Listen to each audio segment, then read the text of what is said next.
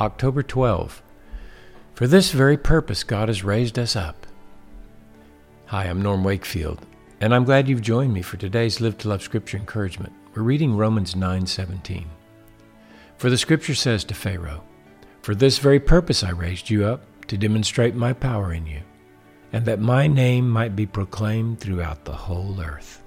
In today's verse, Paul underscored his previous statement that salvation doesn't depend on anything but God's purpose and choice in who and how he glorifies his name. The Holy Spirit brought Pharaoh to Paul's mind as an example. It was God who raised Pharaoh into his position in Egypt, and he did it with a specified purpose, namely to demonstrate his power in him, and that his name might be proclaimed throughout the whole earth. Pharaoh was only an agent in God's grand plan to glorify his name.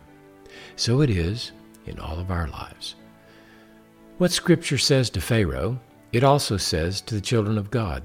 For this very purpose I raised you up, to demonstrate my power in you, and that my name might be proclaimed throughout the whole earth. Let's do this. God has a plan, and it's being revealed on a daily basis as he works out his purpose and plan.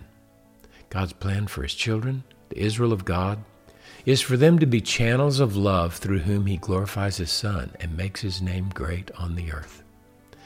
I hope you'll continually drink from the eternal fountain of the love of God in Christ.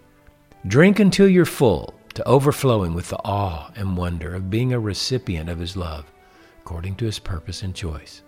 Receive, embrace, and then release his love for his glory today.